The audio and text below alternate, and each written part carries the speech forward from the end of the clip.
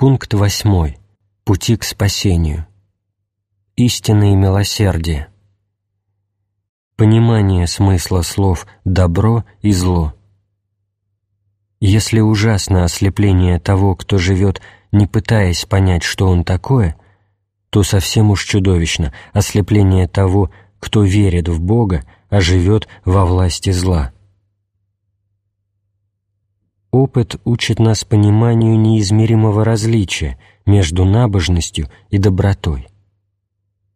Первая ступень — стяжать хвалу за добрые деяния и хулу за дурные. Вторая ступень — не стяжать ни хвалы, ни хулы. Мирские деяния. Всего опаснее те деяния, которые равно угодны и Богу, и людям, потому что в душевном складе того или иного человека Богу угодно одно, а людям совсем другое. Взять, к примеру, величие святой Терезы. Богу угодна великая смиренность ее откровений, людям ее великая прозорливость. Поэтому иные из кожи вон лезут, стараясь подражать ей в своих речениях, и думают, что тем самым уподобляются ей складом души, хотя следовало бы прежде всего возлюбить любезное Богу и таким путем обрести любезный Богу склад души. Лучше не соблюсти поста и покаяться в этом, нежели соблюсти и возвысить себя за это. Фарисей, мытарь. Какая мне польза от соблюдения поста, если оно может в равной мере и навредить мне и сослужить службу, если все зависит от благословения Божьего, а Он благословляет лишь то, что вершится во имя Его, по закону Его и путем им предначертанным, если, как мы делаем, не менее важно, чем что мы делаем.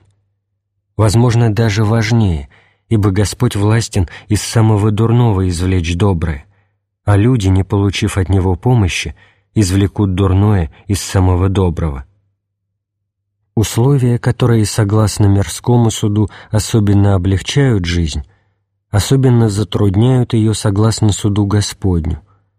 И напротив того, если, согласно мирскому суду, нет ничего труднее, нежели жизнь церковнослужителя, то, согласно суду Господню, жить такой жизнью особенно легко. Согласно мирскому суду, всего легче жить тому, кто занимает высокий пост и владеет немалым имуществом. Всего труднее жить подобной жизнью, согласно Господнему суду, не обольщаясь ею и не питая к ней пристрастия. Бог христиан — это Бог, который не спосылает душе понимание, что Он — единственное ее благо, что в Нем одном может она обрести покой, что только любовь к Нему дарует ей подлинную радость, и одновременно с этим пониманием рождает глубочайшее отвращение ко всем препонам, встающим на пути и мешающим целиком отдаться любви к Богу.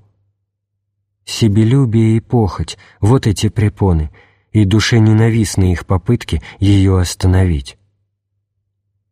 Потому что Господь ниспослал ей понимание, что внедренное в ее глубь себелюбие губительно, и спасти от него может один лишь Он. Фасцинацио — волнение, сомнум суум — сном своим, фигура уиус мунди — образ мира сего, инимицы деи террам лингвент — враги Господа будут лизать прах. Враги Его лижут прах, то есть любят земные услады. В Ветхом Завете содержались образы блаженной радости, в Новом Завете речь идет о способах ею исполниться. Образы означают радость, способы — покаяние. Тем не менее, пасхальный агнец был съеден, уснащенный горькими травами. Cum amaritudinibus. Singularis sum ego done transeam. Один я перейду. До кончины Иисуса Христа почти не было мучеников.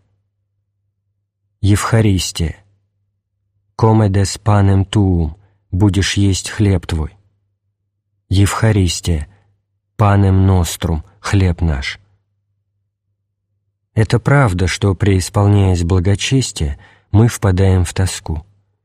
Но корень этой тоски не в благочестии нами завладевающем, а во все еще властной нечестивости. Когда бы наши чувства не сопротивлялись покаянию, а испорченность нашей натуры не противилась чистоте Господней, никакой тоски мы не испытывали бы.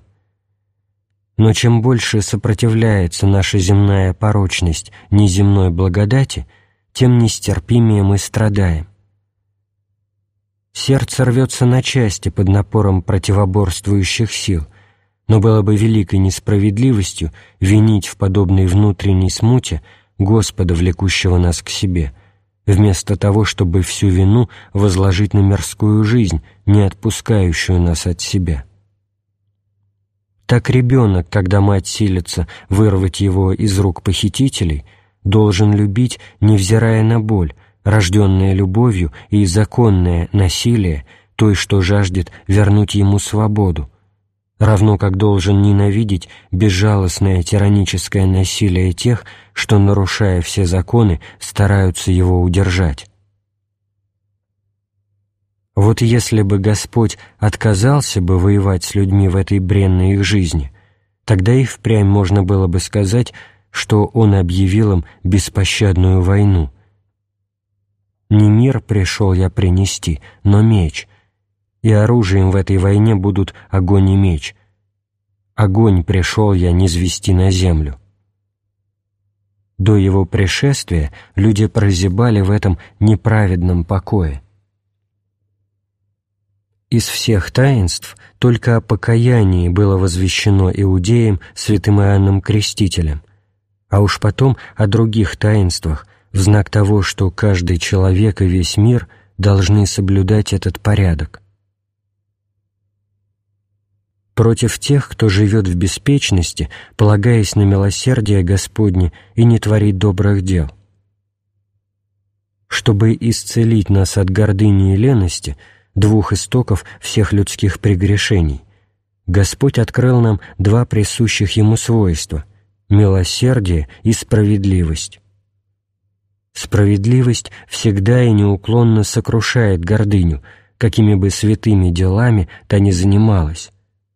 «Et non intres in judicium» и «не входи в суд» и так далее. Милосердие всегда и неуклонно сокрушает леность, понуждая к совершению добрых дел. Об этом прямо сказано в послании к римлянам. «Благость Божия ведет тебя к покаянию» глава 2, стих 4.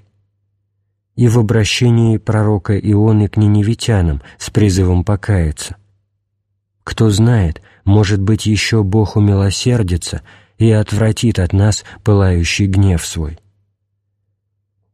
Так что милосердие отнюдь не узаконивает жизнь спустя рукава. Напротив того, оно открыто ее разит. Поэтому не следует говорить: если бы Господь не был так милосерден, сколько сил пришлось бы растрачивать во имя добродетели. Нет, говорить нужно как раз обратное. Именно потому, что Господь так милосерден, нам не должно щадить своих сил. Единственная наука, идущая вразрез со здравым смыслом и человеческим естеством, это как раз и есть та единственная наука, которая всегда существовала в людском сообществе. Единственное вероисповедание, идущее вразрез с естеством, со здравым смыслом, с нашими удовольствиями, это как раз то самое единственное вероисповедание, которое всегда существовало.